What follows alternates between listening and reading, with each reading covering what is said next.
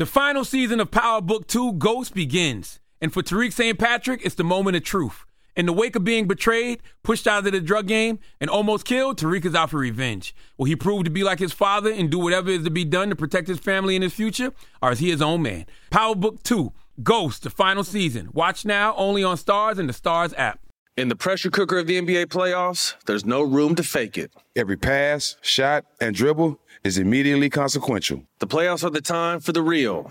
Real stakes, real emotions, real sweat, blood, and tears, real legacies. Which teams will rise from the chaos? Which teams will conquer? Which team is going to make this year their year? You already know when and where to find these moments of unscripted, pure entertainment. The NBA Finals continue. Tune in on ABC.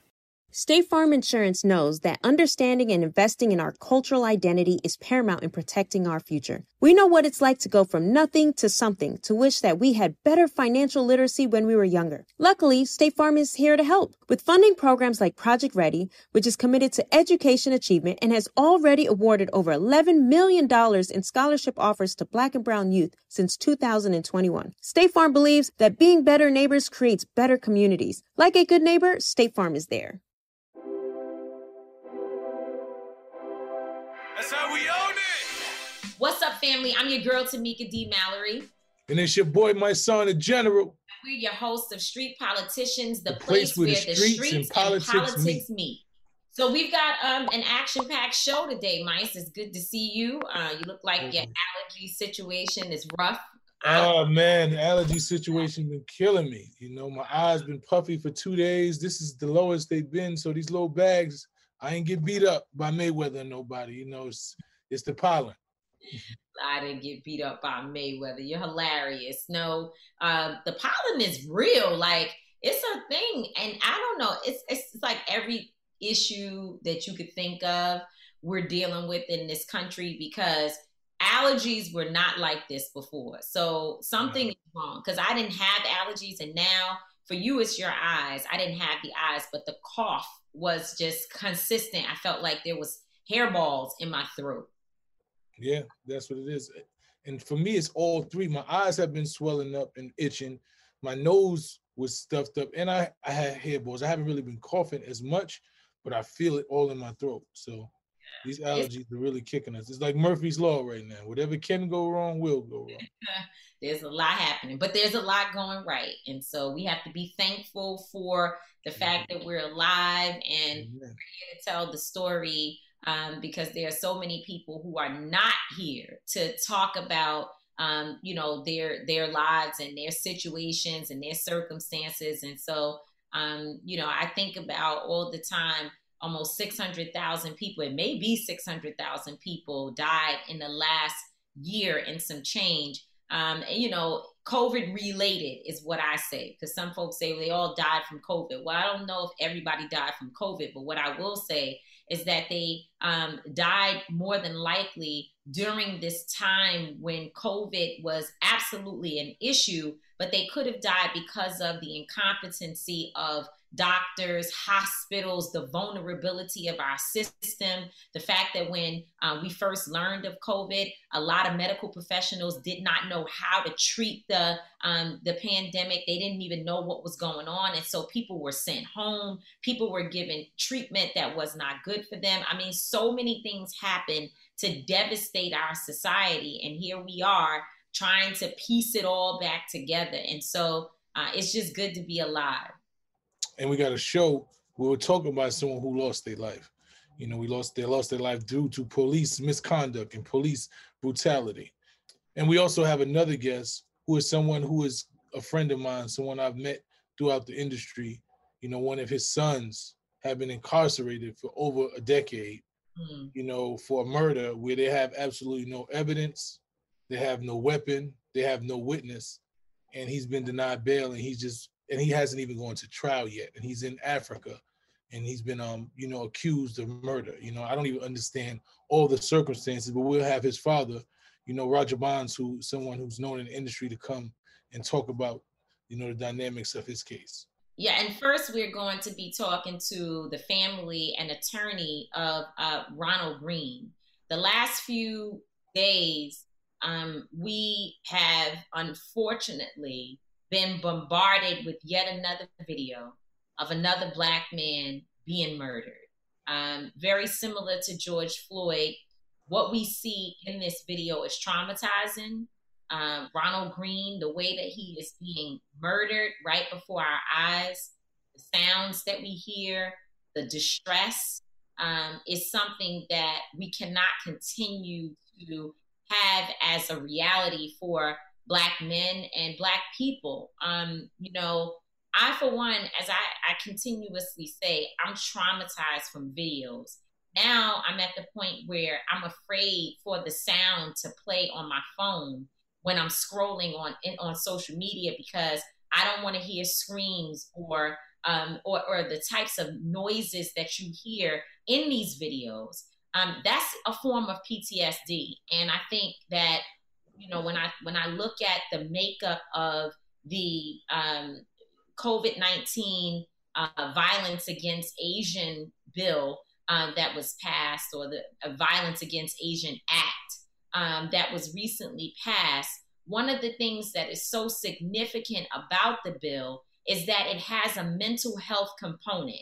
It has a component that is specifically designed to address the PTSD that the Asian community is experiencing as a result of the abuse of their loved ones. Wouldn't it be amazing to see that in our communities, we have the same, that the George Floyd Justice and Policing Act would pass, although it is yet a moderate bill that does not go far enough, but nonetheless, there are some important pieces of the legislation that can address some forms of accountability. And wouldn't it be great to have all of that coupled with mandatory spending for mental health services in our communities, and for those of us who have, whether we acknowledge it or not, whether we know it and whether we've identified it or not, are dealing with the trauma of Blackness, the trauma of being Black in America, because certainly that is a thing. Sure is, man. We need that, and we need a whole lot more. So, let's just get into this show. It's going to be very informative. It's going to be very painful. Just understanding just the dynamics, just seeing Ronald Green's video just touched me in a manner, that almost brought tears to my eyes. And also with my friend Roger Bonds, his son, just being incarcerated, being falsely accused, and actually spending 7 years, in prison for a crime I didn't do. Understanding that you spending 10 years in prison with not even a trial, would not I've never heard. So I'm really interested for him to give the particulars and the specifics of the situation. So this show is something that we just need to get into. So this weekend, it's just a lot of weird energy, right? There's so many different weird things happening that, I think we're really fighting multiple battles of evil that is just plaguing the world. And there's been so much crazy energy online, people fighting and fussing, and this relationship went bad, and these people said this, and folks having to apologize, and all types of things have been happening. And I was reading the post that you put up, actually, where you were talking about men that are sitting around just gossiping about other men. And it's crazy because oftentimes I think, as an influencer or a person with influence, let me say, people think they know exactly what you're talking about when you post something, because there may be other things happening in the world. And so it was very clear that folks felt like you had to be talking specifically about what was happening with Kwame Brown and Charlemagne and all of that stuff. They just immediately assumed that that's what it is.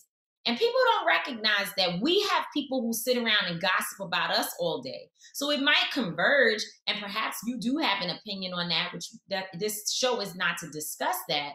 But it's like folks just start jumping on the bandwagon based upon or against you, if you will, because of whatever their issues are, whatever they saw in the media. They have no idea of what you may really be dealing with in your own personal life. And I don't even know what I'm talking about, but I'm assuming that after seeing some of what was being said about you last week, that you may have been talking about your own situation as well. I mean, the bottom line is that it's just a plethora. Right. It's just overwhelming. You know, I listen to people tell me about who I am, what I've done, what I haven't done, that I've never met, that don't know nothing about my life all the time. I listen to other people talk about people that I know, about their life, that I know particulars that they don't know about. And I just see it, and it's like a cesspool. And it's like the internet is so built on people talking about other people negatively, right? Because if you uplift somebody and you talk in a positive way, nobody cares about it. You know, when you look at Kwame's situation, it was things were said about him that people grabbed onto. Then he said back. Now everybody's grabbing onto it, right? The minute he just starts talking about positive energy and just starts talking about that, nobody's going to care about that no more. Everybody's going to fade away because the drama no longer exists. And people understand that. It's unfortunate that there always has to be a level of drama attached to our people, a level of disrespect, a level of downtrodden, a level of gossip. You have to literally just be talking about somebody else to garner attention, and in a negative way. And when you look at this internet and you look at YouTube is building a whole army of people that do nothing more than talk about people they don't know, as if they actually know who they talking about, like a fact. Like they act like they come from a place of facts. They sit down and they professionally sit down and they talk and they say, well, such and such did this, and they title your name in the title and what you did and what you said, and they never seen you, met you, you never had a conversation, nothing. And you know, and it's built off this misinformation and disrespect, and it's gossip. And it's to the point where it's like, who condoned this? Who made this the thing to do? You know, why are we so easily gravitating to this level of negativity and stupidity and misinformation? But some people would push back against what you're saying, and they would be like, well, actually, it's not true that I don't, not everyone wants to hear negativity. And I think there are a lot of people who come to our pages specifically to tell us that, well, we're with you. Don't pay attention to that nonsense. Focus on the people who actually care, right? The people who actually are positive. And so I think we could do a better job of focusing our attention in the right direction, because the detractors are always going to be there. I do want to talk about, though, as a result of that, my thought of the day.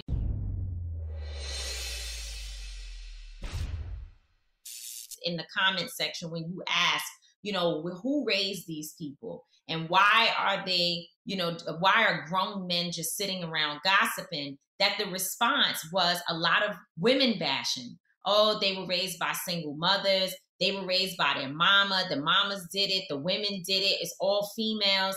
And I'm just trying to understand, that's my thought of the day. Why do we associate the bad behavior of men with women, instead of understanding that there also are men who have raised men that have just turned out not to be shit?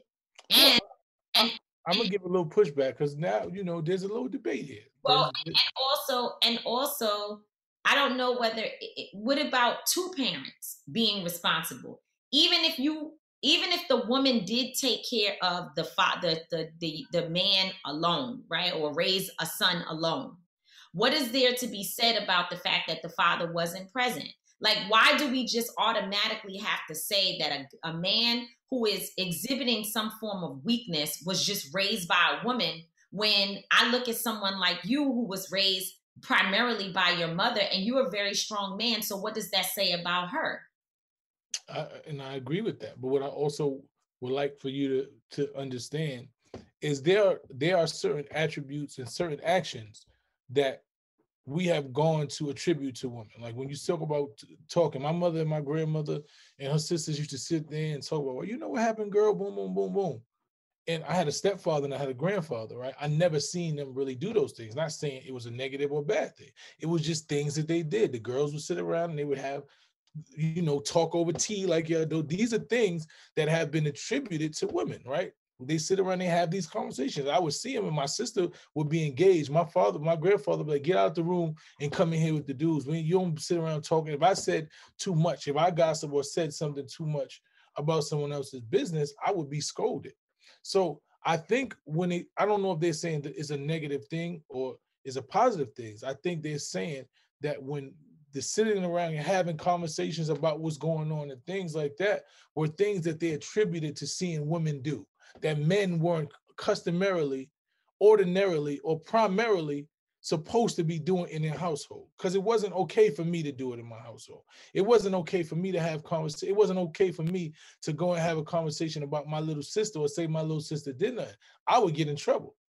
You know, mama was like, what are you telling yourself? Like, what are you doing that? What are you guys like?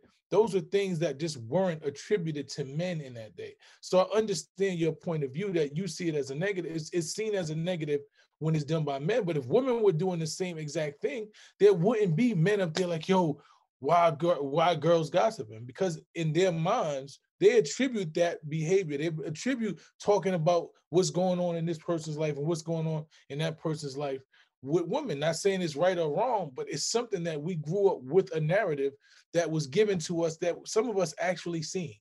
Yeah, but I'm saying that the narrative, I think, is unfair and it's not balanced. And the reality of it is this. Yes, I do understand the whole idea of women talking and being more in conversation about things and who's doing what, right? I understand that. But I'm asking for us to look at this from a broader perspective. If a man, whenever we hear of a number of negative, I guess you would say, things that people see to be negative, if anyone says, who raised y'all for whatever? Oh, they were raised by women. They were raised by females. We often hear the negative characteristics of men, the weak signs of men being associated with women in their lives. And not enough. First of all, I know several men that gossip, that had fathers, right?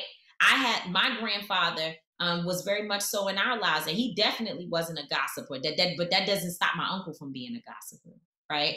Some people have certain traits, and maybe being around women helps to increase those traits. But I don't think that it is a narrative that we should be okay with sharing or putting out there or spreading or perpetuating, because I don't believe that is the super solve to understanding the weakness of a man. I think there are a number of things that play into why, and I don't just think it's a weakness of a man. Let me say it this way. I'm not sure that just because a man is talking about another man, that makes him weak as much as it means that his integrity is not intact. So, and that's something that can be taught by a woman, a man, by anyone. Well, what I would say is this, because for me, my grandmother probably was she wasn't a person that really gossiped. She would talk to, she wasn't one of those people that really just did a lot of gossiping.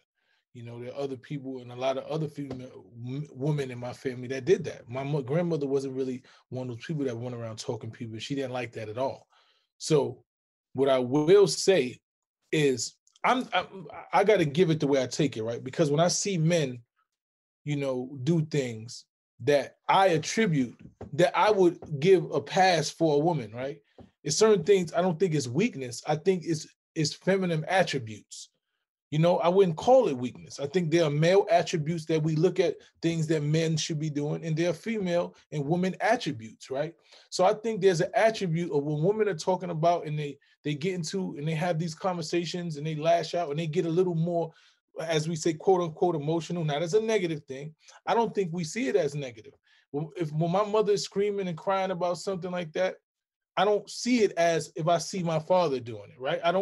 I'm gonna have a conversation with my father. I would, if I had a daughter, when I see girls, have a level of crying and all these things in the way that I attribute it to my boy, we just handle it a little different, or we were taught to handle it different. Maybe it was the wrong thing. Maybe we was raised wrong. But I'm just trying to tell you, I'm going to give a pass to the girl for having those things, doing those things that I'm not going to give a male. So that's how it balances it, right? So we don't see it as a weakness when women are doing it, but we see it as if a woman is doing some things that maybe a man is doing, we might say, you might say, yo, that's not something that a woman should be doing.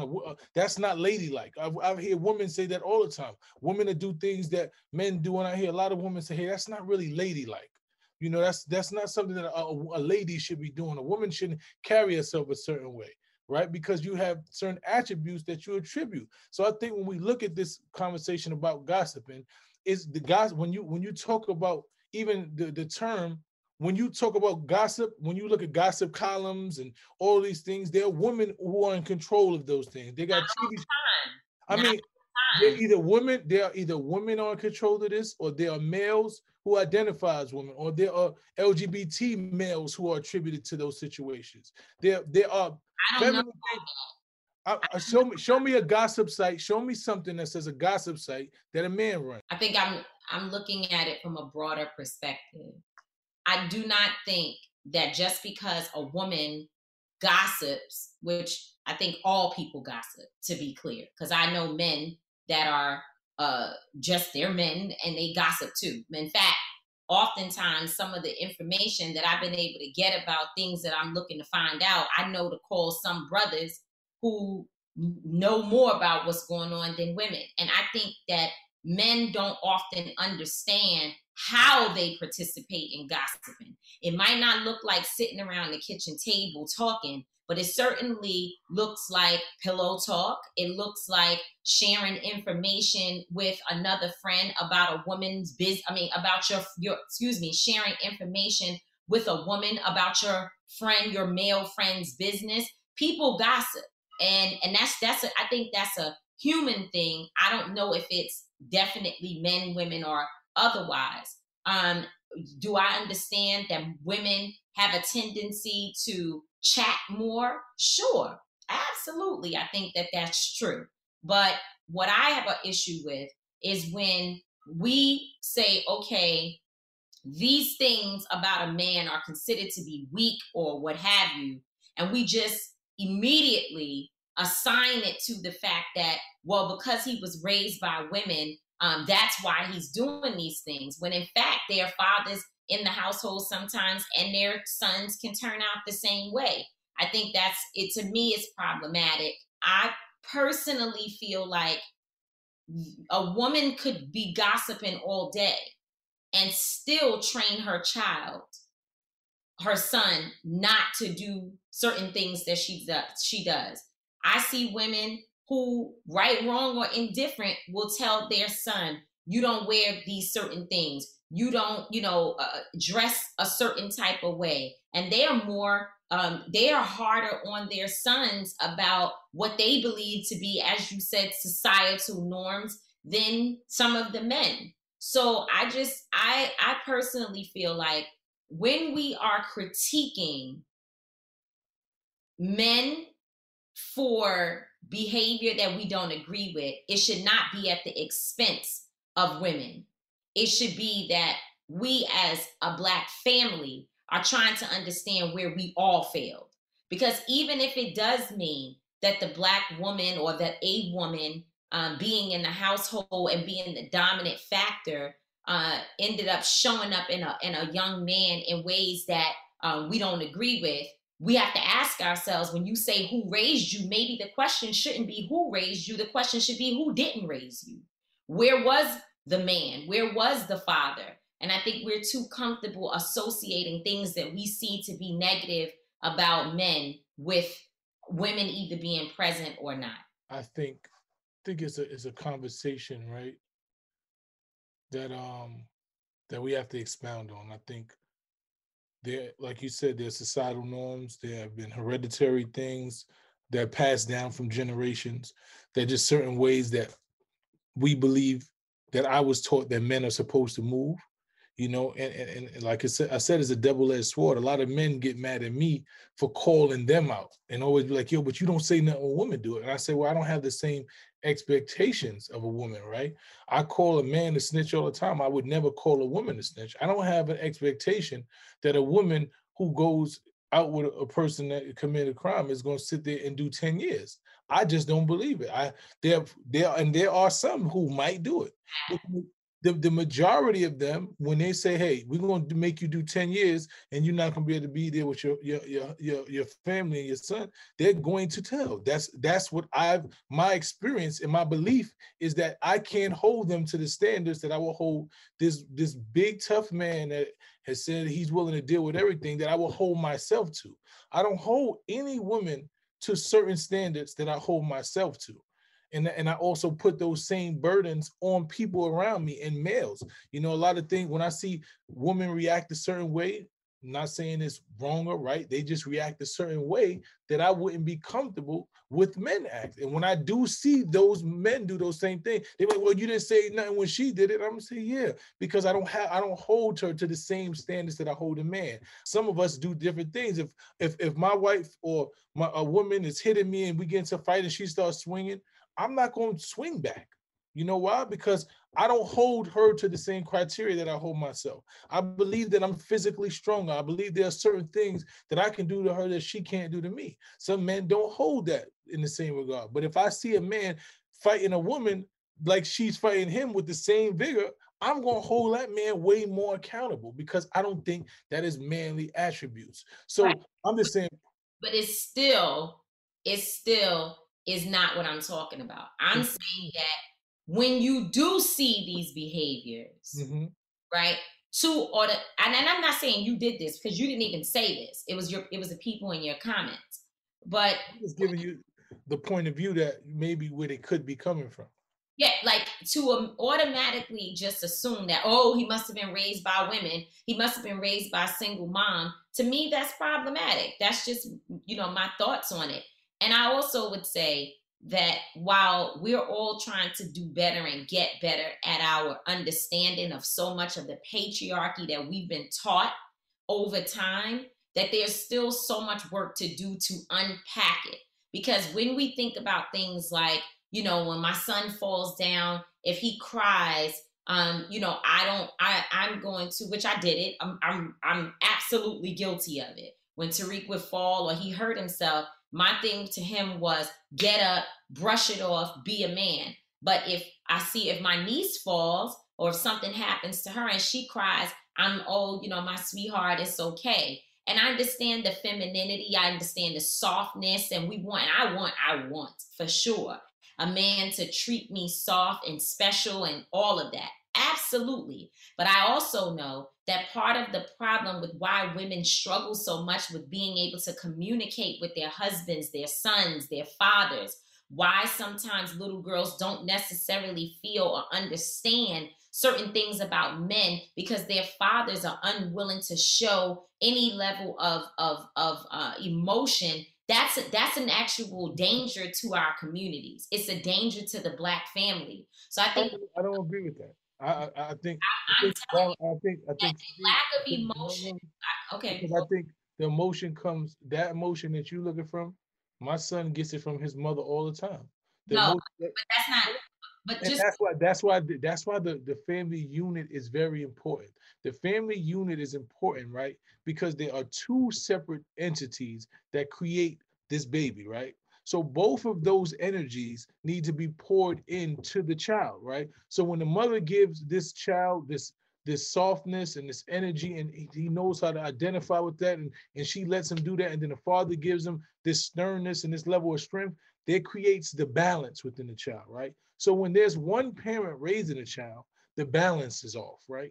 So what happens is if you have a male raising a male without any female interaction and the mother's not there, there's too much testosterone. There's too much of that because there's nothing else to balance that, right?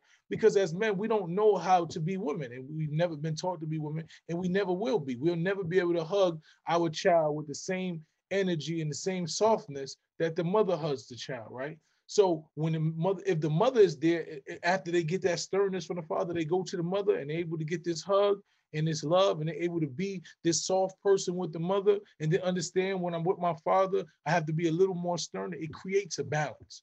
And I think what our children need is that balance. So let me just help you understand why that's actually killing us, that mindset.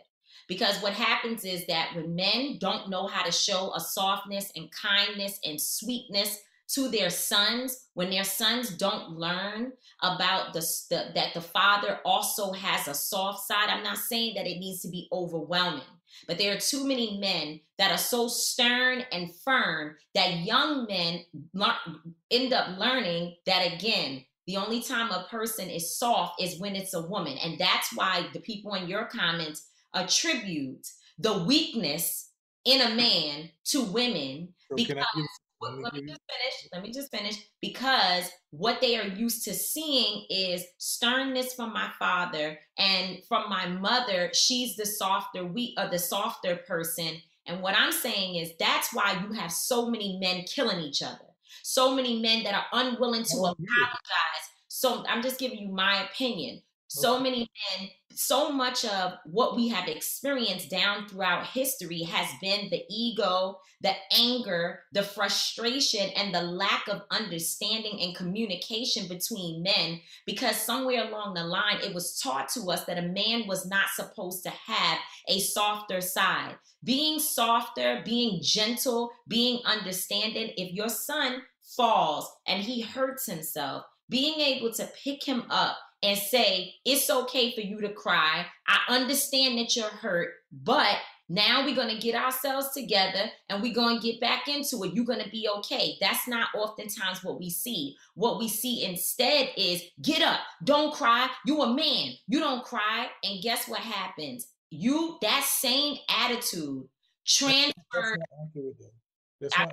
I'm just telling you. You guys not accurate because there are many men who've been taught that, right? And who have been successful. They haven't killed anybody. They know how to control. What I'm trying to say. You said. That's what I'm saying, though. So what are you saying? Because I'm not saying that the men who are like that kill people. I'm saying it's why we see so much of it. And I think for me, the fact that there's no balance in it, right? I think the fact that they didn't have a mother that gave them, because the reason why I'm able to understand and deal with things and know how to deal with an aggressive situation when it's time to be aggressive and protect myself is because there was a balance. My mother, and they would treat me like, they would coddle me at times. And then there was my father that'd be like, get up and stand up. So I knew there was a balance. I understand there was a balance. I understand when I'm playing sports, right? The But listen to what I'm saying. The only thing I will suggest to you is that I'm not the expert on this in this conversation. But what I know is that we have serious issues with men and their relations to one another and to women. And I believe my theory, we all have a theory. And I've told you my theory on that. I believe, and also we have a serious problem with the way in which men see us as women and our roles in their lives, and again, associating us with weakness and negativity. And I believe many of the problems that we experience in the nucleus of the Black family is related to this idea that a man has to be the stern one. I'm not saying that there should not be, again, a balance within even our men, that we do know that there is somebody that we can turn to who will protect, defend, and do those things. But I think that over time, and unfortunately, I have to say, I believe that much of this attitude came from enslavement and this idea that men who had to watch their women be raped, taken away from them, and could not do anything, had to eventually create a shell that blocked them from having emotion to be able to deal with what they were seeing in front of them. I don't think strength should be attributed with lack of emotion, and I think that's a false equivalency. In my opinion, you're attributing strength for lack of emotion, and I think those things don't go hand in hand. I think that we need warriors. We have warriors, right? We have alpha male. Warriors too. There's a such thing as an alpha, and I'm just trying to tell you, there's a such thing as an alpha male, right? And there's such thing as an alpha female. And when you're on the war, and when you're going to war, you can't get up and say my knee hurts, right? You can't get up and cry and say my knee hurts, right? That's not what we're talking about. I'm just being honest with you. I'm trying to tell you. So when you see your child playing football and they get up and they scrape their knee and nobody runs and hugs them because the coach is not going to hug them. The person that's on the other side is trying to knock them down. If you say your knee hurts, what happens is you present a level of weakness that makes yourself a target that puts everybody else that's on your team in jeopardy. So what I'm trying to explain to you that there has to be a balance. And I think there has to be a balance, but I think we're both saying balance. Neither one of us is able to provide a child with all that he needs. I can't teach a child how to be a woman. You can't teach a child how to be a man. What I'm suggesting is that there should be balance. It's just that there should be balance that exists within both parents. There should be balance that exists within a woman. But that balance, even if you are a mother who lacks the ability to discipline your child, who lacks the ability to hear a teacher saying your child is doing something wrong and to punish them and challenge them, that's not good for the child either. That's what I'm trying to tell you. That's why they have different subjects. Say what I'm saying. No, but listen. Everybody can't teach the same thing, Tamika. That's why you go to social studies, you go to gym, because everybody has a specialty in something else. No. Men and women specialize in different things. As a parent, there are moments when you don't have time to go get daddy or to go get so-and-so. You have to make decisions that are on the spot. It ain't gonna happen most of the time. And no, that's not true. I'm saying I think that's what's wrong, because it's definitely not true for me, and it wasn't true for my mother. It wasn't true for my grandmother. But that's what I'm trying to tell you. You come from a family who wasn't true for. But there are a lot of families that it isn't true for. But most of the women that I know, I'm talking about the women I know, they also know how to discipline their children. However, the reinforcement may come in when they go home and they say, okay, now I'm going to let dad know about what happened here, and he's going to have a different conversation with you. But what I'm saying is that when I'm out in the world, especially with a small child, and they decide that they're going to do something that could put them in danger or whatever, we're not going to have a situation where they're punished and I'm letting them just get away with whatever. I'm not holding them to the punishment because I need to be the soft and kind person. And all I'm suggesting is that in that balance, a father, while being stern, yes, also needs to tap into teaching their child through example, their son, through example, what it is to have some level of a softness for your child. Because nobody's denying that, though. So that's what I'm trying to tell you, the majority of the softness is not going to come from the father, just like the majority of because my sons can run around here and she can be mad and pissed off. And when the level of energy that I put into talking to them, the sternness that I talk to them with, it just moves differently. And I've watched her try her best to discipline. Yo, you gonna do this, boom, boom, get angry, blah, blah, blah. And I look at them, and there's a level of sternness that I talk to them with and move them with, and even put my hand and grab their hands with, that they understand that this is a different level. They'll be laughing and she be dead serious and mad, and she can be aggressive. She's showing, yo, I'm disciplining you. But when I have this level of sternness, it's just a different level of reaction. And because we are two different beings. And we need both of those things to create. All I'm saying is I think it's definitely a conversation to continue. But what I know is the problems that we see happening, there's something there too. It is. It's because the lack of balance. The associate. I don't think that there is just a lack of balance, because like I said, I know a lot of men who were raised by their fathers, their mothers, and yet and still they exhibit some of the thing that is considered to be weakness. I'm talking about overall, there is a very serious and significant problem with the relationship between men and the relationship between men and women.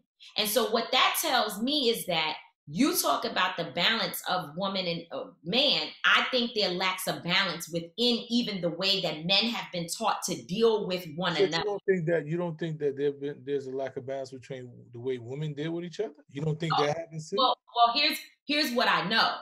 Here's what I know. I know that we do not have some of the same issues, right? We all know, because you talk about it all the time. We talk all the time about the fact that men and the relationship between men and women, the way that men sometimes treat women, the problems that we look at, we say all the time, why aren't men having more spaces to come together to work on some of their challenges? Just a plethora of things that I have identified that we have to work on with our. Why do you think that men need to come together? Why do you think it's that men need to come together? I think that the issue that we're speaking of, this idea that you and others may believe is something that just happened and don't understand that it's a social construct. It's just that patriarchy is a social construct. I agree with that. That was introduced into our lives that keeps us from having the balance that we need.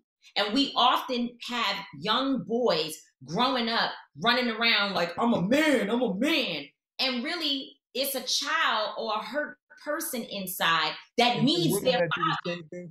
But listen to what I'm saying. That needs their father, not to be stern in the moment, but to show them love and compassion and softness, to let them know that a man can also meet the needs of what's in your heart, right? There's mothers who don't show their kid, their son softness. I'm not saying that we don't need help, but I do not believe that there is as many of us with that issue as there are what we see happening with our men. The mother is the primary caretaker for most boys or women in any situation. So if we're attributing situations to the lack of something shown by men, then we have to put some of the onus on women.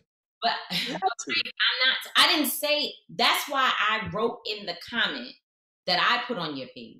And I also said here, rather than us pointing the finger at the women, it was the single household, it was the women, why don't we say it's a breakdown of the family, and that men are also equally responsible for whatever issues we're identifying in women, but or in a child or in a man that we feel are negative characteristics. But instead, as soon as we identify, I just say not masculine. But this is the problem. When you meet a man, right? Well, I'm saying that's the way people were speaking of it in your comments. And about gossip, the word gossip is usually attributed to. But I'm saying to you that me being talking to men and dealing with men every day, men also gossip. What I'm just trying to say to you is that when someone says, man, you know, he ran out, he did this, he was so strong, he took care of business, we often associate that with, yeah, he must have had a great father. He must have had a man that was there for him, that did this, that, and the third. But then when we say he was weak, he was gossiping, we go, oh, yeah, you know what? That's because he was raised by his mother. I'm saying that those negative stereotypes that we are placing on women is why we see women getting disrespected the way that we do by men. We have to stop associating the good things in a man with the fact that a man was responsible for it. But then when it comes to something negative, we automatically push it on a woman. The only thing I'm saying is I do not disagree. I'm just trying to say, when we talk about feminine assets that male possess, and that's not a good asset. Being a gossiper is not an asset. Being a gossiper gets hurt and harmed. So that's what I'm trying to tell you. Well, it's never. If you look at the word gossip, like I said, it is more than 90% attributed and accepted and embraced by women. No, and I'm telling you that that's not true. Okay, so Google the word gossip, right? Google gossip. If you just go to YouTube and write gossip, right, you'll see a bunch of women that say such and such gossip, such and such gossip. They have websites where women are gossiping. They have TV shows.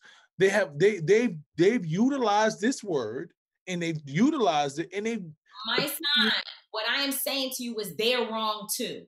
Okay, cool. I'm saying that there are many people, just like white supremacy can be upheld by Black people, just like you have a Candace Owens who will go out and say some of the same shit that you heard a white man say. I'm saying that the women who are owning gossip as being something that is an asset, they are wrong too. But I'm not even talking about gossip. I'm framing the larger narrative that when it comes to us looking at a man and saying he did these great things, we will often associate that with, oh, he had a great father in the household. Oh, whatever. But then when it comes to I don't really see where that happens. I don't see where it does happen. It does happen. Well, if you look at most of the successful people that we talk about, it's not a lot of men that who will say they had a father. Like, I've been looking around lately, it's not a lot of them that had father. Some of them did, but a lot of them didn't. All I'm saying is, whenever a man or somebody feels like, oh, this is not good about a person, they automatically associate it with the involvement of women versus, and it's really negative stereotypes towards women. And that's why a young man could get up and disrespect his mama, because the way in which he hears it is that anything that's bad, my mama had to do with it. The good shit, my daddy did it. And that's not good. It's just not. I don't really agree with that, but I guess that's a conversation to have, but I don't truly agree with that. So the streets are talking. The streets are always talking. And now they're talking about the restaurants. COVID is ending and we're going back to normal. And a lot of restaurants can't even find employers. People don't want to work no more. They're getting these PPP loans. They still collect the unemployment, and people are like, what the hell am I going to go to work for? So even though the stores are open and these restaurants are back open, they can't even find people to be waiters and serve busboys or anything. So, the capacity, they still have the whole load. I knew that there was going to be real ramifications from this pandemic. I told people this is not going to just go back to normal, and it's going to be real hard for people to get back to anything that looked like what it used to look like. So one, just in keeping with the last conversation that we just had, it's not busboys, they're bussers, because there are women who are also bussers.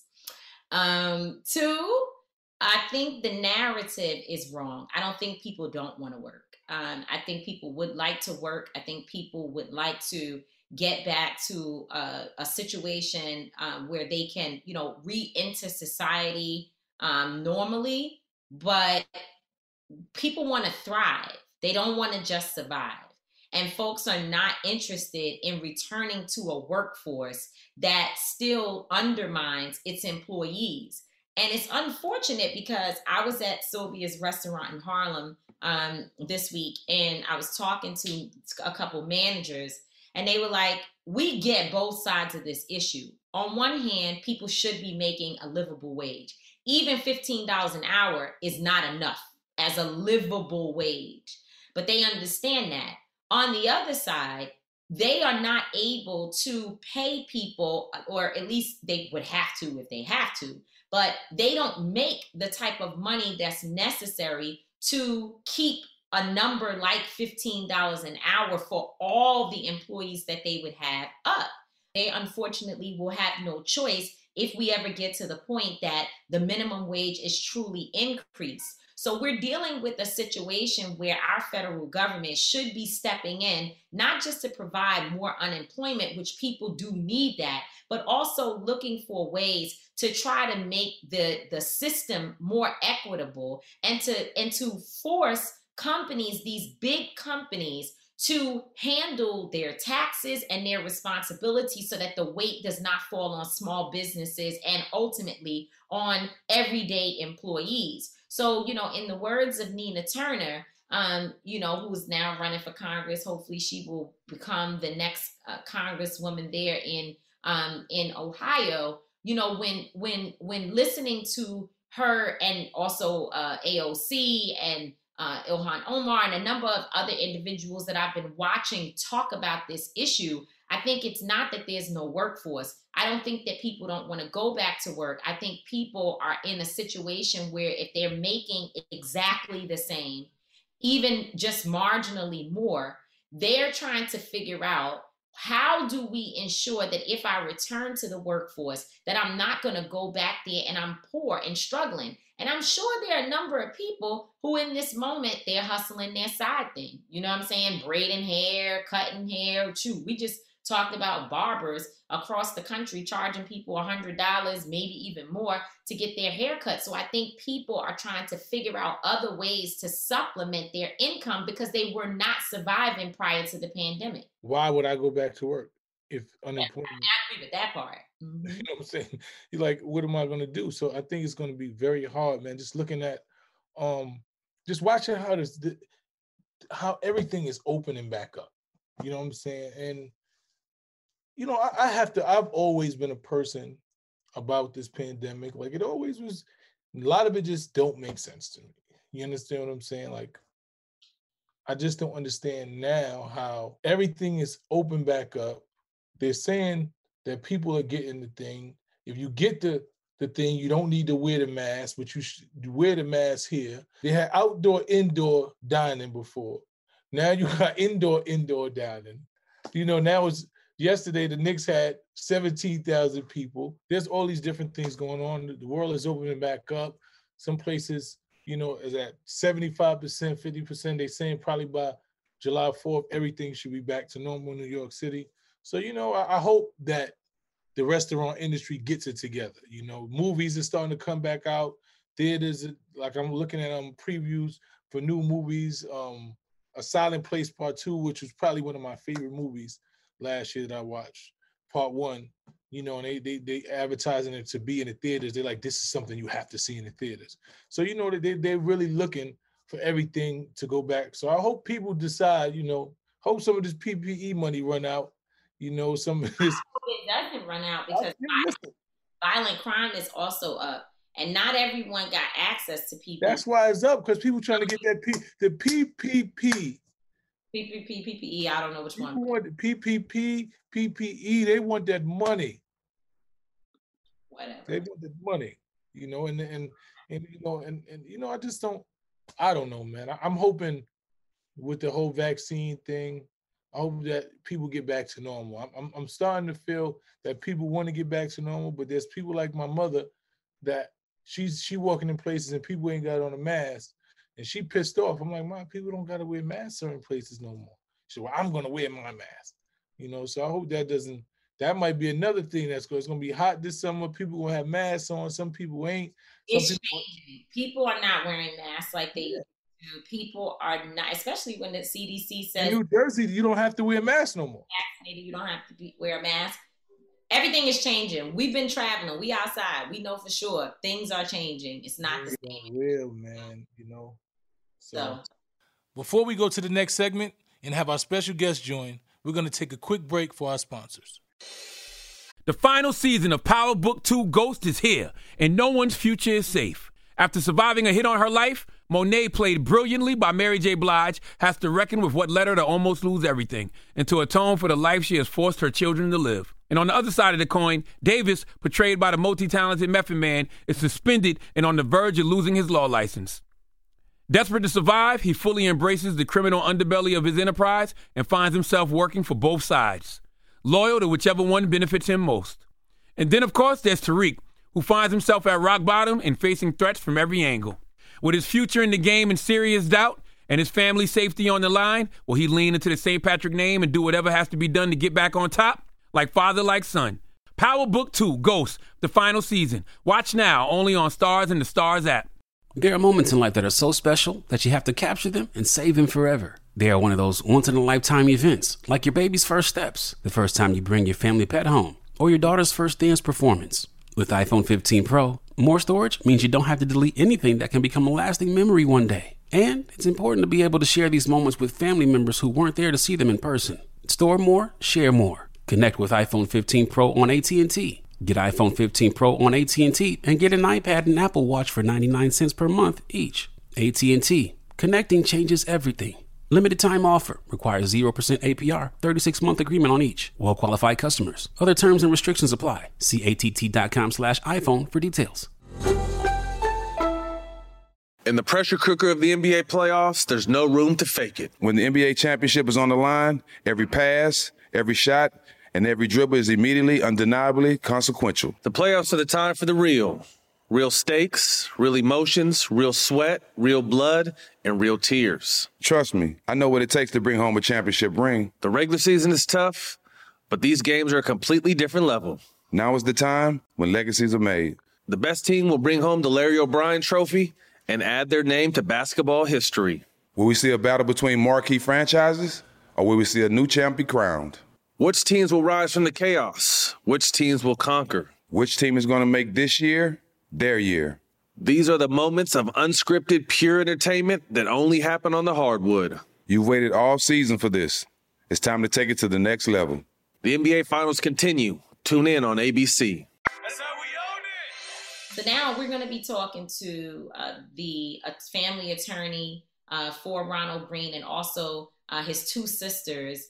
They're going to be coming up to really share so much about what we don't know. It's so sad that, for the last few days, we've been dealing with Ronald Greene's story. And unfortunately, there's so much we don't know. Of course, we all heard that he was killed. I remember the image, the picture of him standing with friends and family, where that picture was sort of the focus that they had. And they said he died in a car crash. I remember that. But I had no idea of all the circumstances that we're now learning, that he was literally murdered by the Louisiana State Police. And we're going to be talking to them and just trying to understand what's happening. Tomorrow, I'll be traveling to Louisiana to stand with them at a rally. Let's get into it. May 10th, just a few days ago, would be the 2-year anniversary, May 10th, 2019, for when Ronald Greene was literally beaten, tortured, just murdered by the Louisiana State Police. And now we're going to have his sister, Alana Wilson, his other sister, Donnell Hardin, and his attorney, our friend and dear brother, Attorney Lee Merritt. Hello, everybody. Thank you for joining us, man. We know this is a very harsh time. 2 years ago, you lost a family member, and we just want to thank you for coming here and being able to talk about it. We want to make sure that you know that our organization, Until Freedom, and also this show, Street Politicians, is here for you and your family as a resource to be able to help you to get the justice that your brother deserves and that your family deserves. So thank you both for joining us today. Thank you for having me. So Lee, walk us through what we're seeing here. A lot of folks 2 years later are finding out about this situation. And I, for one, am very frustrated with the idea that we are finding out about the death and the murder, if you will, of too many Black folks after the situation has happened, whether it be months or years. A lot of people are just finding out that this even happened, and they're trying to wrap their heads around, what did we miss? What didn't we have our fingers on for the last 2 years? They have been very effective in the cover-up. The idea was to make sure that there wasn't public outcry about what was really, a brutal murder. These men not only chased Ronald Greene down, and initially when we first started hearing about the case, we thought that maybe it was a situation where Ronald was resistant and the cops went overboard.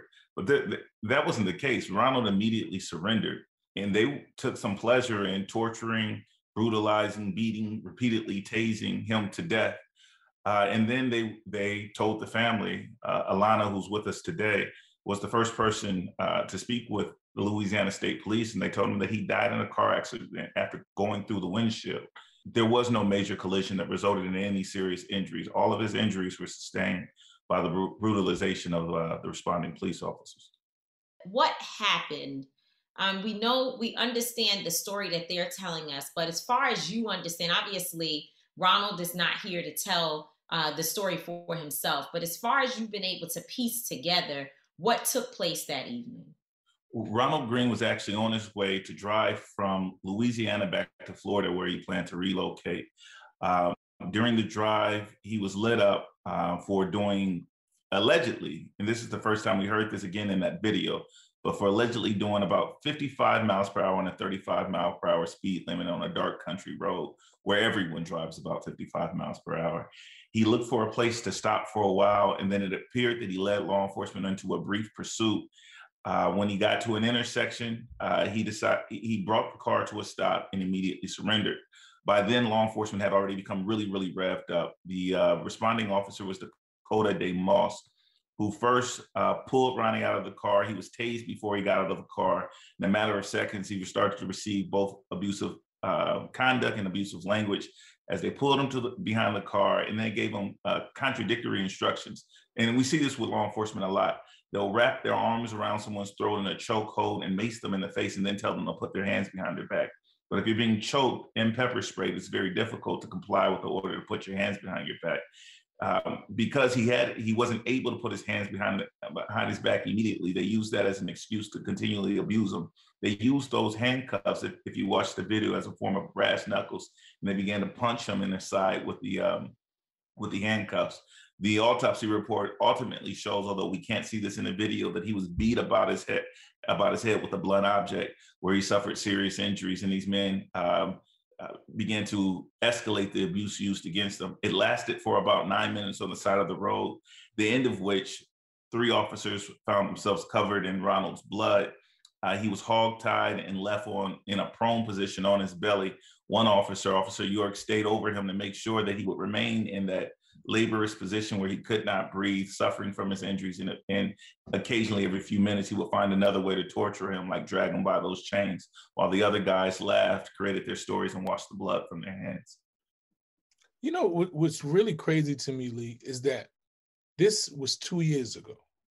You know, like, I'm just trying to figure out what is the policy that allows them to be able to hide video footage and things that are very pertinent to someone's death for this amount of time. Like, I'm confused.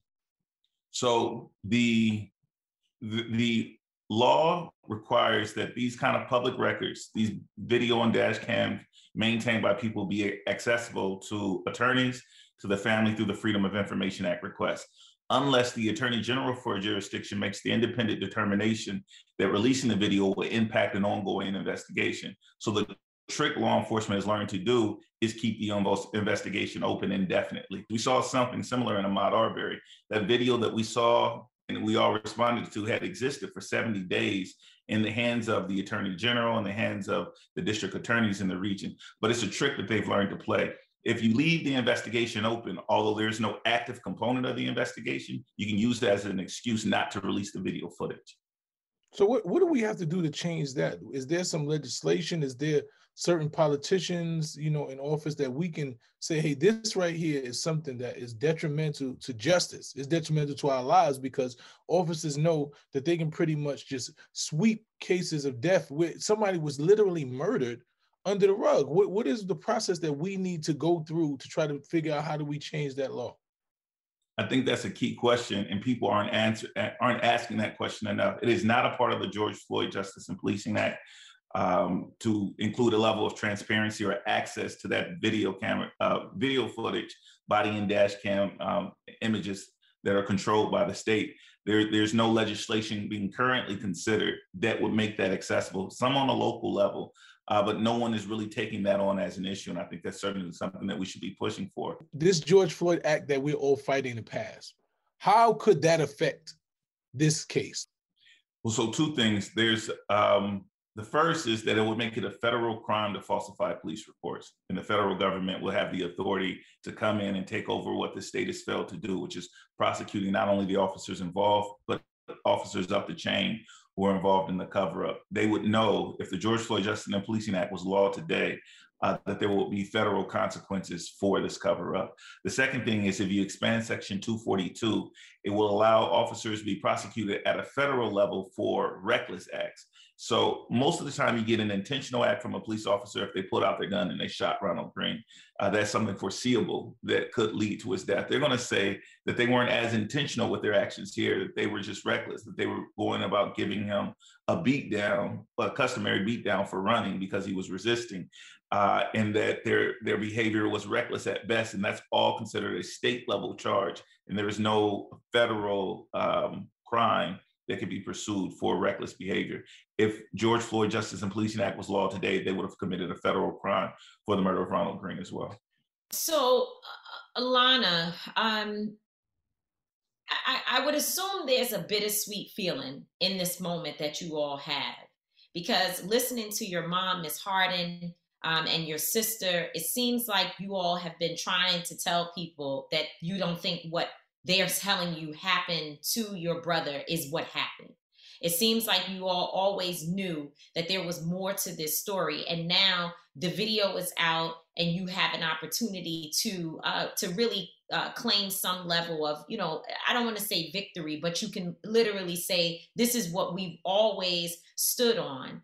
However, seeing him die in the way in which we know he died is obviously beyond tragic. And again, I just want to say that, I can't imagine that feeling. But talk to us about whether or not you feel vindicated, if your family feels vindicated in your advocacy from day one. We feel vindicated. You have a lot of people that we've reached out to, and now they're starting to come out. I mean, even law enforcement, that individuals that we know, they're starting to come out and post things. I mean, that's a big deal, getting death threats and things like that. So we kind of feel vindicated in a way, but I believe we have a long ways to go, because we know, as you can see, the cover up, it goes so high, and so many people have died from the state of the Louisiana troopers. I don't want to say there's all bad troopers, but Troop F, they have a really bad track record. Yeah, when we're honest here, this is their policy, right? If a Black man runs in the state of Louisiana, they get a perfunctory beatdown. Like, that's what's going to happen. And that's why you had all these supervisors come to the scene and ratify the behavior and say that it was okay. And so when we start talking about pushing back to the state, they're caught protecting a policy that has been long-term, mind you. And it's important to listen to what the governor and what the Louisiana State police officers are saying about the death of Ronald Greene. They called it awful, but lawful. They believe that these men's acts, even what we have seen, despite the falsification of the reports, but just the brutalization itself, was within the confines of what their use of force protocol allows them to do. And that's really the truly scary part for me. I just want to know, Alana, I'm listening to you. I listen to your mother. How is the family dealing with this? Like, it's got to be a lot of pressure. Being and doing this work, I know that you're hopeful. You want the best. You think when you look at this situation and you see that we seen literally what they did to your brother, that it should be an open and shut case. Are you feeling hopeful that you'll really get justice, or are you still down? Like, what is the emotions in the family? Emotionally, honestly, our family is torn. Mm-hmm. As you can see, my mom, my sister, me, we're furious. We're upset. We're pissed. And we're walking around like we wish someone would. That's our attitude, because we know what they did to our brother. And the fight that has been embedded in us, we're going to ride this thing out. But like I said, emotionally, we just feel like it's a seesaw. Every day it's up and down. We're torn. Our family is in an uproar. I mean, honestly, I feel like our body has been dismembered, because my brother, he was the oldest, and I feel like he was a second mom to us. And the loss that we experienced, it was so great on so many levels. I mean, not even just as a sibling, but as an uncle, as a father. He was in so many different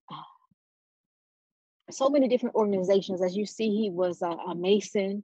He was heavily involved in the church men's group. I mean, he was a lot of things to everyone. And honestly, we will never be the same. Being someone who's formerly incarcerated and having, articles written about you and people talk about you, the first thing they point out is the most negative thing. That, they said, oh, they found some level of drugs. I don't know if it's true or anything in his body, and he was doing all these things. I know hearing when you a family member and you hear somebody talk about somebody that is probably one of the most beautiful persons in the world, and they try to degrade him and try to paint him to be this negative and this downtrodden person, I know that really affects you, you know, and it gives you some level of vindication when they try to tell you that he did all these things and he did this and this happened, and you saying to yourself, I know that my brother didn't do that. I know that my son didn't do that. I know him. And when you see these things, you know, it has to be a feeling of like, I knew that I was right, you know. So I just want to say, you know, my prayers are with you. You know, this man did not deserve, no man deserved what he got, but this man seemed like a beautiful person. And, you know, I just want to tell you that my prayers are with you. I appreciate that. And I want you all to know, even though their autopsy says that, we had a second one, and it said he had no drugs, no alcohol in his system. My brother said this, and I thought it was so funny. It was so real and so gangster. But she said, I don't care if he had 2 six-packs on each side of his hip. That's right. They gave them no right to do what they did to my brother. That's right.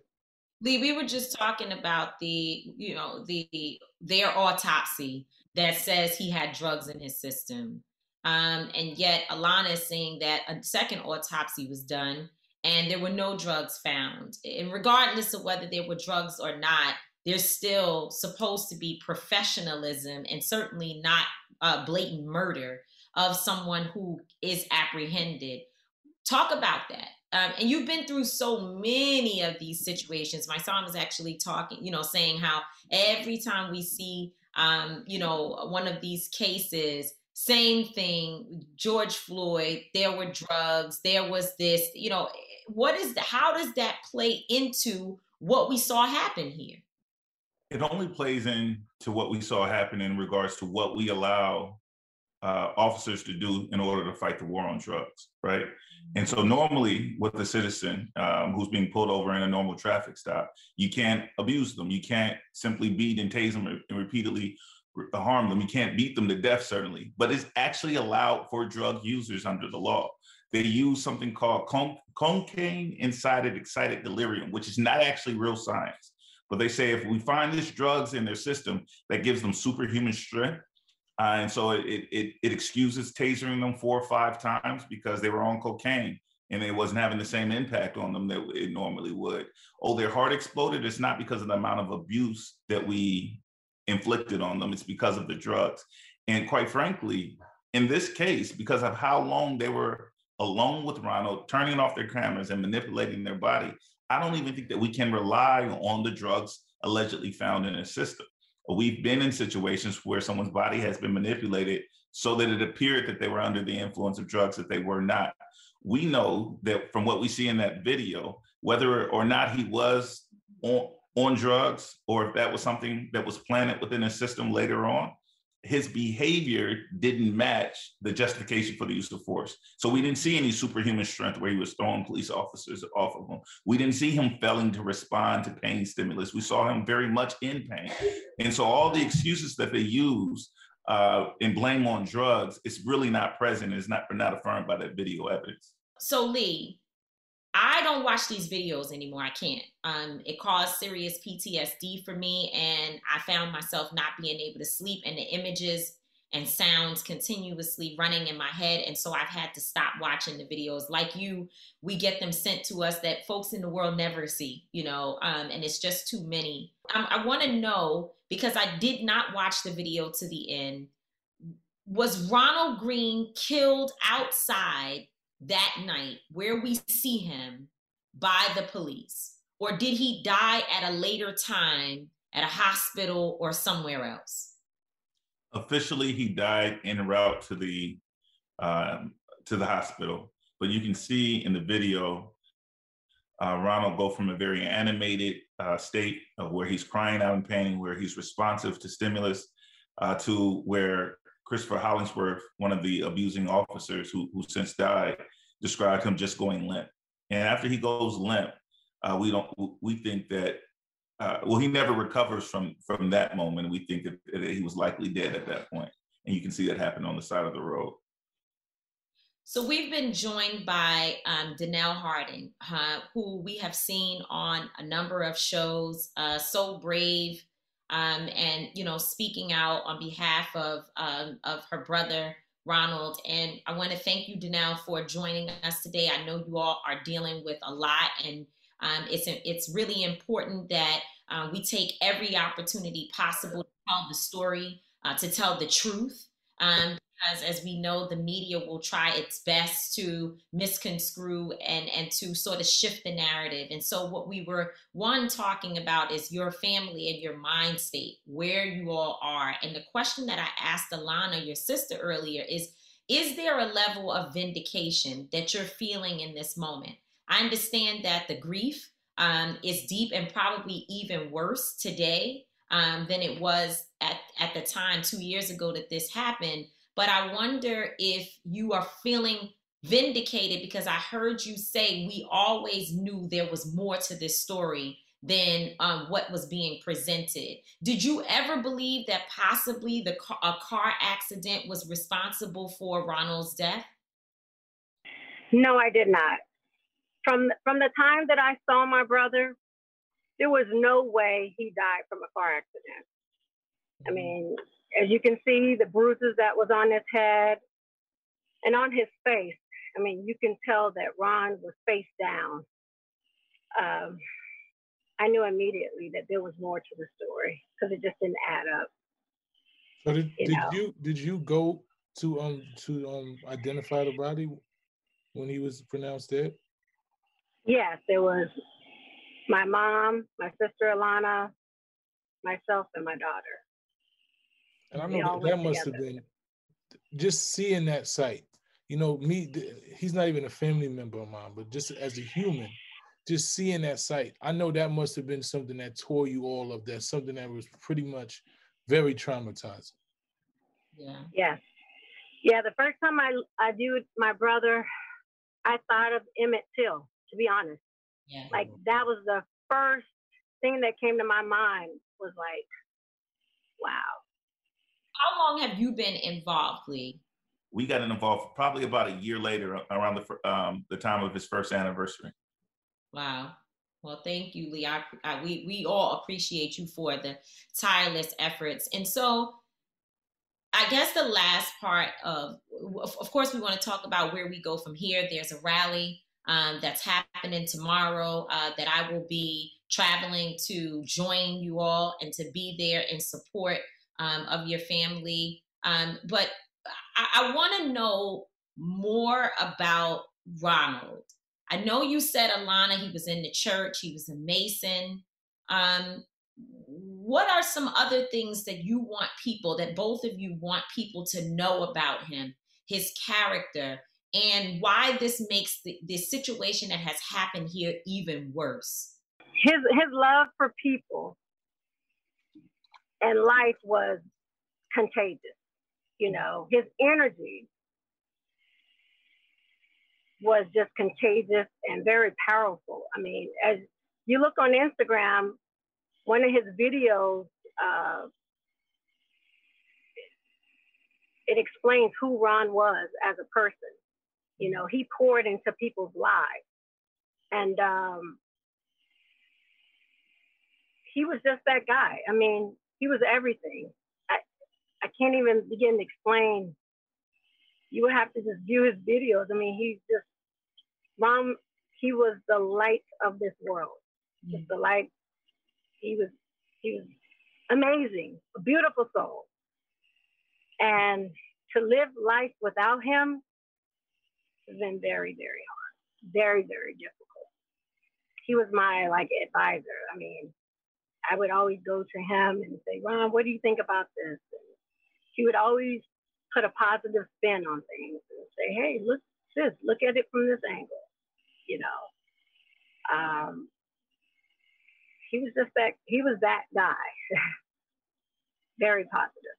Ronald was a true man of God. He loved the Lord. And you can see the love for just people. Didn't matter what color you were. If he saw you on the side of the street, he would give you his shoes. He was that guy who would say, hey, Pep, let's turn around. Let's go get them some food and bring it back. I mean, people would call him my twin because we were very similar in nature. And he was He loved his family. Every time that you saw him, you saw a smile. He would just call and check on you. Hey, I just want you to know I love you. I'm thinking about you. Like Woody said, like Danelle said, I'm sorry, he would always put a positive spin on everything. That sound like a little family name you gave. Yeah. Yes, I'm sorry. I'm Pepper. Yes. Woody and Pepper. But Woody and Pepper. Okay, and Lee. he always called me his baby sis. I was always, hey baby sis, how you doing? I love you. If you need anything, let me know. We would pray together. I have his Bible. He was a scholar. He went to college at the age of 16. He was just an amazing person, and he will forever be missed. Wow. And I don't want to say he was, but he always is. He's that person that no matter what, his spirit will always remain. Yeah. Yes. Ronald Green is. That's a powerful. Ronald Green is. That's right. Statement. Yes. So Lee, I'm getting my bags packed right now. We're headed to the airport. We're gonna be there. Talk to us. What do we need to do? Fire it up. What's the next move?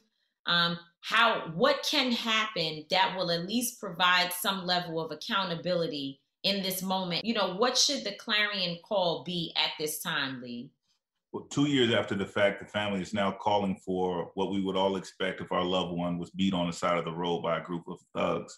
They're calling for these men's arrests, the arrest of Corey York, the arrest of Dakota DeMoss, the arrest of Lieutenant John Clary. These are the officers that we have already identified by name who are still living at the time. We expect arrest warrants to be issued from the Union Parish District Attorney. That's where this event occurred. We expect for these men to be terminated by the Louisiana State Police Department. We can't expect those things to happen 2 years ago. That would be normal because they have not happened. We're demanding that they happen this week. And that's the reason that we're showing up to the steps of the Capitol to put pressure on Governor John Bel Edwards, who could just give the word and have these men arrested by the Attorney General, Jeff Landry. We're also meeting with the district attorney there to see what legal maneuvers can be taken to make sure that these men are taken into custody and vigorously prosecuted. In the meantime, of course, we're going after the policy of places like Louisiana. Thursday is the legislative day for NAACP, and we'll be talking about how the laws need to change. Brother Myson brought up a minute ago that we need more readily available access to these kind of body cam footage. We'll be pushing for policies like that. We'll be dealing with the policies concerning not only the release of evidence, but the cover up and how we hold police officers accountable in the state of Louisiana. Well, we want to say thank you and let you know, like she said, we'll definitely be on our way to Louisiana to stand with you, stand for you, to uplift, the call for justice for Ronald. And we just want to say that our prayers are with you. Lee, continue to do the work. We only a call away, and God willing, and I believe in God that, we will get justice and we will get what we supposed to get, man, because when you look at this situation, there's no way on God's green earth that this is justifiable. I don't care. Like you said, if he had 66 packs in the front row of his car, this was supposed to happen. So, we demand justice, and God willing, we'll get it. And this is a moment when we all are pushing for accountability and for justice. And I just want to publicly say that we appreciate you and we acknowledge the work that you're doing. And to, I would say, the Green family for the purpose of this conversation, Alana Wilson and Danelle Hardin, and to your mom and other family members, and obviously to Ronald Green's children, which I don't think we talk about enough. We want you to know that you now are our family, that we support you, that we are here, that it is unfortunate that there is not a snap of the finger that any of us control to get what you need. And there's probably nothing that will ever take away the feeling that you all have and the fact that these images are out there and you are hearing your loved one in distress. but just know that you're not alone and that some of us are willing to give it all to fight next to you until there is some form of accountability for his life. So love to you. I'll see you all tomorrow. God bless you. And it's so good to hear that Ronald was a man that believed in God, that loved God, because in this show, we love God and we're not afraid to talk about it. Right. Yeah. Amen. Mika, my son, everyone, thank you all so much. And I do have to take my hat off to the Green family. You know, Ronald's family has been fighting the entire 2 years, right? I've been involved in the last year. And in the fight, they were with us on the March of Washington. They showed up to places like Kentucky, and even they fought on behalf of Tatiana Jefferson in Fort Worth, Texas. And they've become now a part of our community. And for the past 2 years, as cases go viral and trend and people talk about it and there's justice and arrest and trials, they've had to wait in line. And they've done so not begrudgingly, but adamantly fighting for other people. And so I'm so happy that the community now is gathering behind them and saying that we're going to fight for you all as well. You know, your fight, you guys have encouraged me so much in helping, help navigate the families, give peace. On May 10th, a couple of weeks ago, you know, the family of Darius Tarver, the family of Tatiana Jefferson, and other families joined you all in Monroe, Louisiana. It was a small gathering without a lot of cameras, but you all were there fighting and organizing. It's the reason why we are here today. So thank you all so much for your diligence. We're going to get the cameras there tomorrow. So we're going to be blowing it up all day. Take care. Thank you all so much. Before we go to the next segment and have our special guest join, we're going to take a quick break for our sponsors. The final season of Power Book 2 Ghost is here, and no one's future is safe. After surviving a hit on her life, Monet, played brilliantly by Mary J. Blige, has to reckon with what led her to almost lose everything and to atone for the life she has forced her children to live. And on the other side of the coin, Davis, portrayed by the multi-talented Method Man, is suspended and on the verge of losing his law license. Desperate to survive, he fully embraces the criminal underbelly of his enterprise and finds himself working for both sides, loyal to whichever one benefits him most. And then, of course, there's Tariq, who finds himself at rock bottom and facing threats from every angle. With his future in the game in serious doubt and his family's safety on the line, will he lean into the St. Patrick name and do whatever has to be done to get back on top? Like father, like son. Power Book 2, Ghost, the final season. Watch now, only on Stars and the Stars app. There are moments in life that are so special that you have to capture them and save them forever. They are one of those once-in-a-lifetime events like your baby's first steps, the first time you bring your family pet home, or your daughter's first dance performance. With iPhone 15 Pro, more storage means you don't have to delete anything that can become a lasting memory one day. And it's important to be able to share these moments with family members who weren't there to see them in person. Store more, share more, connect with iPhone 15 Pro on AT&T. Get iPhone 15 Pro on AT&T and get an iPad and an Apple Watch for 99 cents per month each. AT&T. Connecting changes everything. Limited time offer requires 0% APR 36-month agreement on each. Well-qualified customers. Other terms and restrictions apply. See att.com/iPhone for details. In the pressure cooker of the NBA playoffs, there's no room to fake it. When the NBA championship is on the line, every pass, every shot, and every dribble is immediately, undeniably consequential. The playoffs are the time for the real. Real stakes, real emotions, real sweat, real blood, and real tears. Trust me, I know what it takes to bring home a championship ring. The regular season is tough, but these games are a completely different level. Now is the time when legacies are made. The best team will bring home the Larry O'Brien Trophy and add their name to basketball history. Will we see a battle between marquee franchises, or will we see a new champ be crowned? Which teams will rise from the chaos? Which teams will conquer? Which team is going to make this year their year? These are the moments of unscripted, pure entertainment that only happen on the hardwood. You've waited all season for this. It's time to take it to the next level. The NBA Finals continue. Tune in on ABC. That's how we own it. So today, we are joined by a brother by the name of Roger Bonds, who we have very many mutual acquaintances. I've heard about his story for a long time. A lot of my friends have come to me and try to explain to me. I never really got into the depth of what was going on, but I had a conversation with him the other day, and I thought it was something that I wanted to bring to the show to highlight. How you doing, Roger? How you doing, brother? How's everything?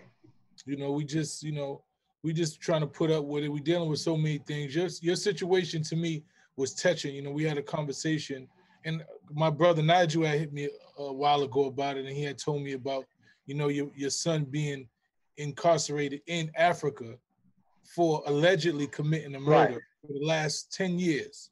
And he was explaining to me about how the trial hadn't happened, how they didn't really have any evidence, they didn't have any witnesses, but he was still being held. And he was like, it was held illegally. And I was like, I didn't understand. So I want you to come try to give us some contents and give us, just break down what exactly is going on with your son. What is his name? Is Kevin Townsend? Yeah, Kevin Townsend is his name. First of all, let me say thank you, man, for doing this interview and bringing this situation to light. He said, Pops, I'm going to Africa. They trying to get some models over there, this, that, and the other. I'm going over there. So, a week later, his girlfriend calls me and says, they locked him up for a marijuana charge. So I get on the phone, I talk to the lawyer. They said his bill is $300. I said, okay, pay that. I'm on my way there. He can get out. When I got there and I tried to get the passport, they snatched the passport back from me. And they said, no, now it's a murder charge. So what went from a $300 marijuana fine went to a murder charge. So I ran around Africa that whole week, not knowing nobody. I'm thinking I could get him out. You can't get him out on no murder charge. So I left. I came back 3 weeks later. The murder charge is still there. Now he has a co-defendant. So he went down to Africa with somebody. I don't know the cat dog though. So I'm like, okay. So I'm talking to the lawyers and they say they don't have nothing. They don't have no gun. They don't have no DNA. They don't have no nothing. So I leave. I come back 2 weeks later. Now they got a gun barrel and now they got a silencer. So I say, where y'all get this gun barrel, the silencer? Oh, we found it in a hotel room. When you found it in a hotel room, you checked it and it wasn't there. They said, oh, we found it a week later. So now I said, okay, now they're going to start playing games. Because how you going to say you found something with nobody being present a week later after you took them out the room? So my son told me later on that day, they came in and questioned him about the same situation. My sister said, I don't know nothing about that. So now they added that to the charge. It's so crazy because as we started this trial, their own ballistics man got up there and said, yo, the barrel that I seen and the silencer I seen never been used. It was brand new. So this whole thing is not making sense. But it's been enough to hold them for over 10 years. And I've been to the embassy. People say, go to the embassy. I've been to the embassy so many times. To the lady at the embassy told me, my son was in solitary confinement for 90 days. So I went over to the prison. My son lawyer met me there and said, Mr. Rowan, I'm the one that got him out of solitary confinement. He was in solitary confinement for 18 months, 24 hours a day. He said, I'm the one that got him out.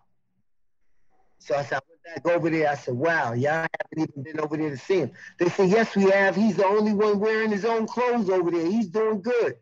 I get over there, everybody wears their own clothes. So I said, have y'all even been to the jail? The American Embassy has been a joke, man. Outside of this gun that you say that they don't have any, that it hasn't been used, what else are the evidence that they have against your son to hold him for this long? They have none. We asked if they have DNA. There's no DNA. DNA is left everywhere. If my son was anywhere near this body, it would be DNA there. They have no DNA. They have no fingerprints. They have no eyewitnesses that ever seen my son with this guy. This is the joke. They got 3 guys when I went down there for trial. They took the stand and said they was the one that sold my son and the other guy the gun, right? So he said, how you know it's him? They said, because he got a tattoo with a big cross on it. So he's trying to go by Instagram now, different other pictures. So he says that my son takes off his shirt and he got a big chain, but he got a big Jesus face on it. So he says that's not the same. Then he says, okay, we sold it to him, but now all 3 of these guys say they had the gun and that they sold it to them. But none of these 3 guys ever got locked up. Come to find out, they all got open cases now. They had open cases back then.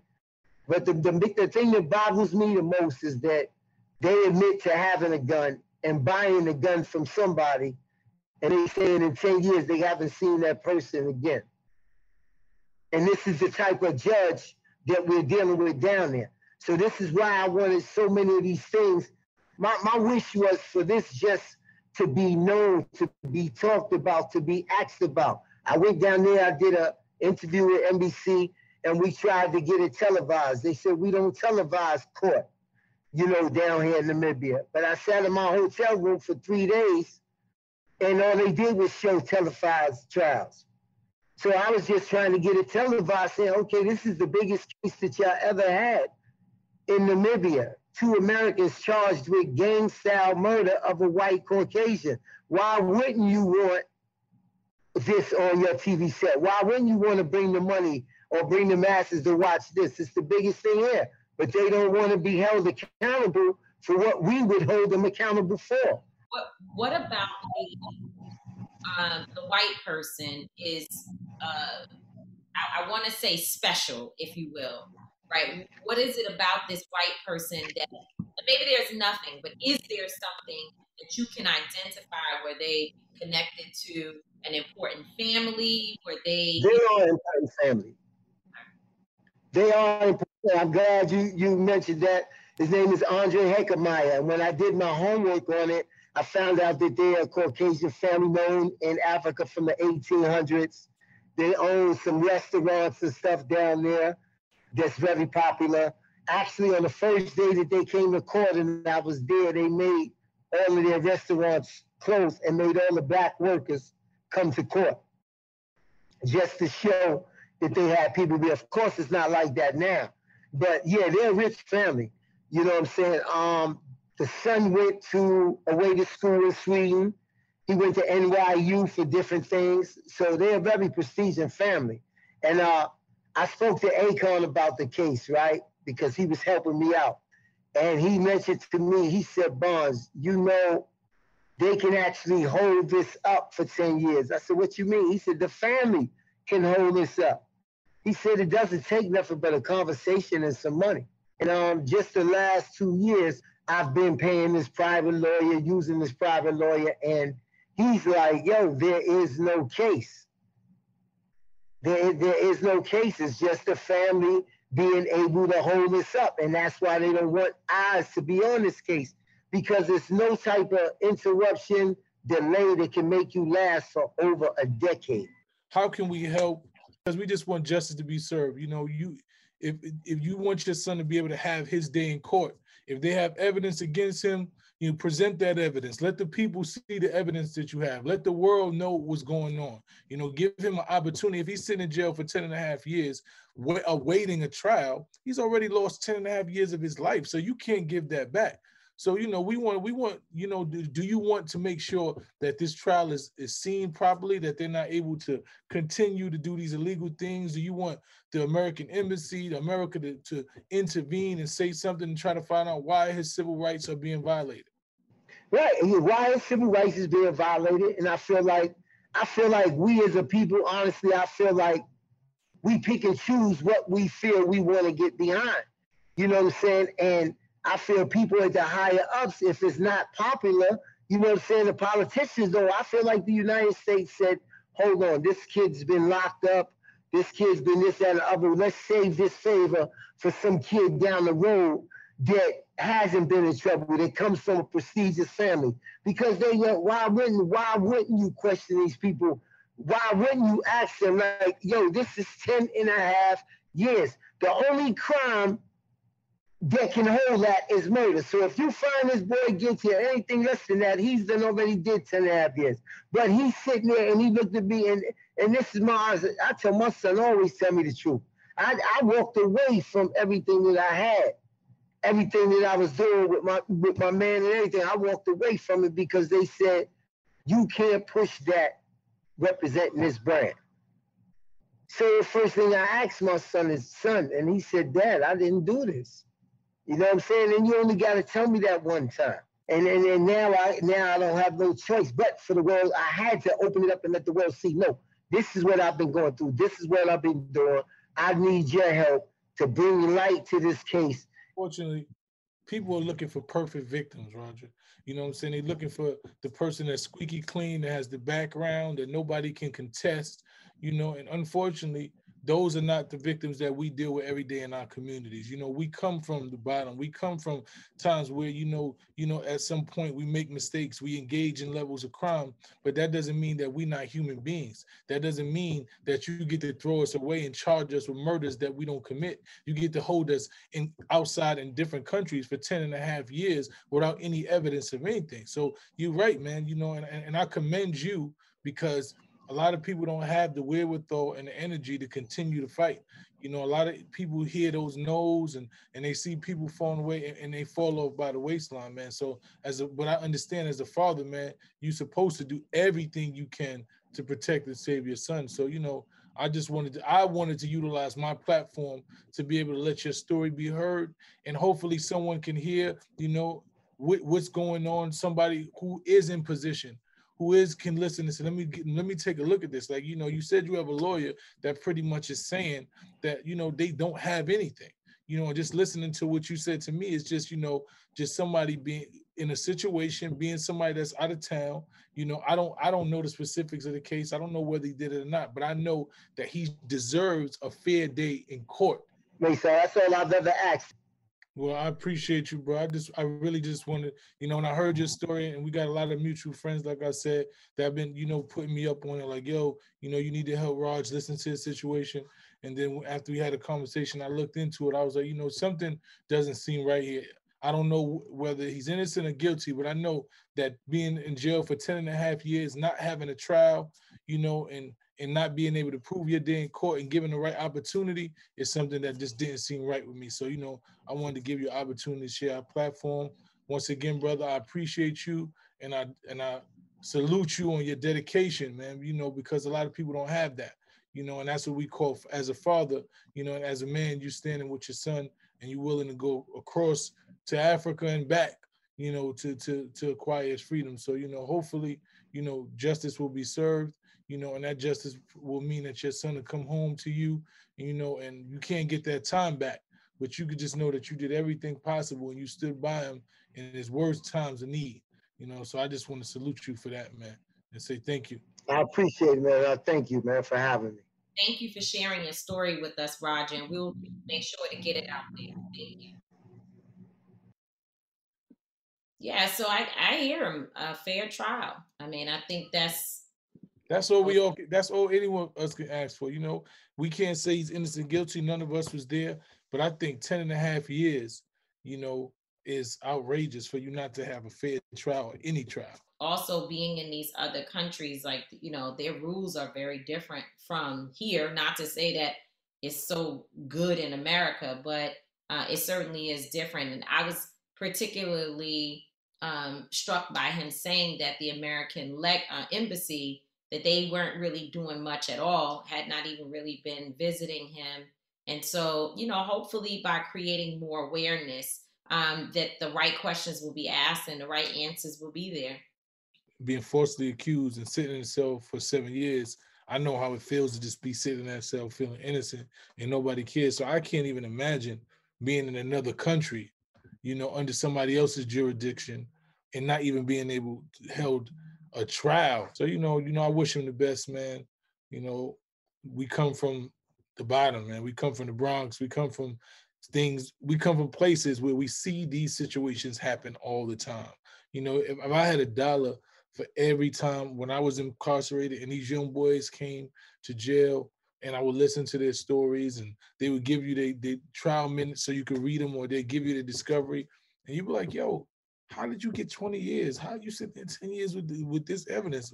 They just didn't know. They didn't have money. They had public defenders that just wanted them to take pleas in situations like that. So, you know, they, like I said, man, people look for this perfect victim. You know, they wanted to be on tape. They want the DNA to completely prove you. You know, we got to go through so many things to actually be rectified and, you know, and be set free from crimes we didn't commit, man. And it's really unfortunate. Yeah, it is.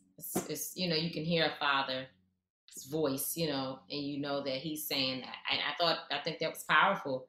his son told him he didn't do it, so he's going hard. But if he did do it, he has to face his charges and/or the consequences like a man. And I think that's 100% right. But he definitely deserves a fair trial. And that's all we can ask for, man. So once again, shout out to Roger Bronze and his son. Hopefully we shed some light and somebody can look into the situation and get that man a fair trial. And whatever the outcome of that fair trial is, he said he's willing to deal with that, but he just wants his son to be given an opportunity to be treated fairly. I just hope that Roger's able to get the justice for his child, because being incarcerated, for all that amount of time with no trial, I can just imagine that. Just me sitting there for 7 years, prison is real harsh, man. And that just brings me to my I don't get it.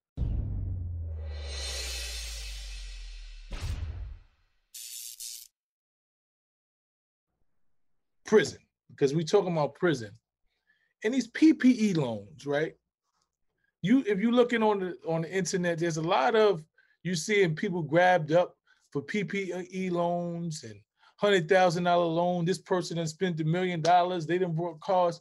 I don't get how anybody thought that the government was going to give them hundreds of thousands of dollars and not lock them up when they did something with that money that they weren't supposed to. I just don't get the mind state of anybody. I had conversations with a lot of these kids, PPP, my fault, the PPP loans. I had a lot of conversations with these kids from the hood, they thinking I'm like, bruh, this is a paper trail.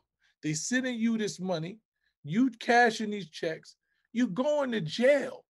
Like I said, for the next year, they gonna spend all the time that they locking people up, because that's what they do. In the hood, they come do sweeps. They sweep whole gangs. So now the PPP is the new sweep. They coming to get 50 a yard at a time. Everybody that was involved with these PPP loans is going to prison. I just don't understand how anybody thought something different. All I say, and I'm not going to get deeply into it, is God bless them. And that I hope when they lock up ours and our young people and our communities, that they also go and lock up the ones who get the real PPP loans, which are these big time corporations. They ain't gonna do that. They're gonna use us as the scapegoats. How many times we know our friend Jamila T. Davis, who did 10 years, and the person who taught her how to do whatever she did got 2 years. It don't work like that for the Black man. No, and I agree, and I think that's the messaging that we have to put out there, is that there's no balance. It'll never be. It's never gonna be. But I think we have the right to say it. I mean, we can say it, but I just want to be realistic. Young king, young queen, the PPP loan is put you in prison. Put person in prison. That's what it is. It just put the black in front of it. Put black person in prison. Because that's all they trying to do. They're giving you all this money, son. Yeah. And you're going to run around and you're going to rebuild the economy. You buying cars and you're doing all this and you're getting a federal number. That's it. So I just never really got it, man. I'm praying that you wasn't dumb enough to go out there and get no PPP. I'm praying that nobody talked you into giving your social security number or sending something to your bank account or using your Cash App, or nobody talked you into that, because you're going to jail. So I hope nobody talked you into that. I'm praying for all y'all. Every time I look at this news, and I told people ain't gonna stand up for you. The girl that you said she got a good job and she got the good bank account, and you use her social and told her you're gonna sit into her account and you're gonna break her off, she gonna tell on you, champ. She not risking her life so that you could be free. It ain't gonna happen. So I hope that, I pray that a lot of y'all didn't do it, and the ones that did do it, man, I'm praying that you're able to do the amount of time and the restitution that you're going to have to pay, man. So I'm praying for you, man. And with that said, this brings us to the end of another show. I'm not going to always be right. Tamika Mallory's not going to always be wrong. She's going to always want to be my mother and control me and run and say, how you talk and do this shit. She's going to do all that, but she ain't going to always be wrong. But we will both always, and I mean always, be authentic. That's how we own it. That's how we own it. That's how we own it. Oh! That's how we own it. That's how we own it. This episode is supported by FX's Clipped, the scandalous story of the 2014 Clippers owner's racist remarks captured on tape and heard around the world. The series charts the tape's impact on a dysfunctional basketball organization striving to win against their reputation as the most cursed team in the league. Starring Lawrence Fishburne, Jackie Weaver, Cleopatra Coleman, and Ed O'Neill. FX's Clipped. Now streaming only on Hulu. In the pressure cooker of the NBA playoffs, there's no room to fake it. Every pass, shot, and dribble is immediately consequential. The playoffs are the time for the real. Real stakes, real emotions, real sweat, blood, and tears, real legacies. Which teams will rise from the chaos? Which teams will conquer? Which team is going to make this year their year? You already know when and where to find these moments of unscripted, pure entertainment. The NBA Finals continue. Tune in on ABC. There are moments in life that are so special that you have to capture them and save them forever. They are one of those once-in-a-lifetime events, like your baby's first steps, the first time you bring your family pet home, or your daughter's first dance performance. With iPhone 15 Pro, more storage means you don't have to delete anything that can become a lasting memory one day. And it's important to be able to share these moments with family members who weren't there to see them in person. Store more, share more. Connect with iPhone 15 Pro on AT&T. Get iPhone 15 Pro on AT&T and get an iPad and Apple Watch for 99 cents per month each. AT&T, connecting changes everything. Limited time offer requires 0% APR, 36-month agreement on each. Well-qualified customers, other terms and restrictions apply. See att.com/iPhone for details.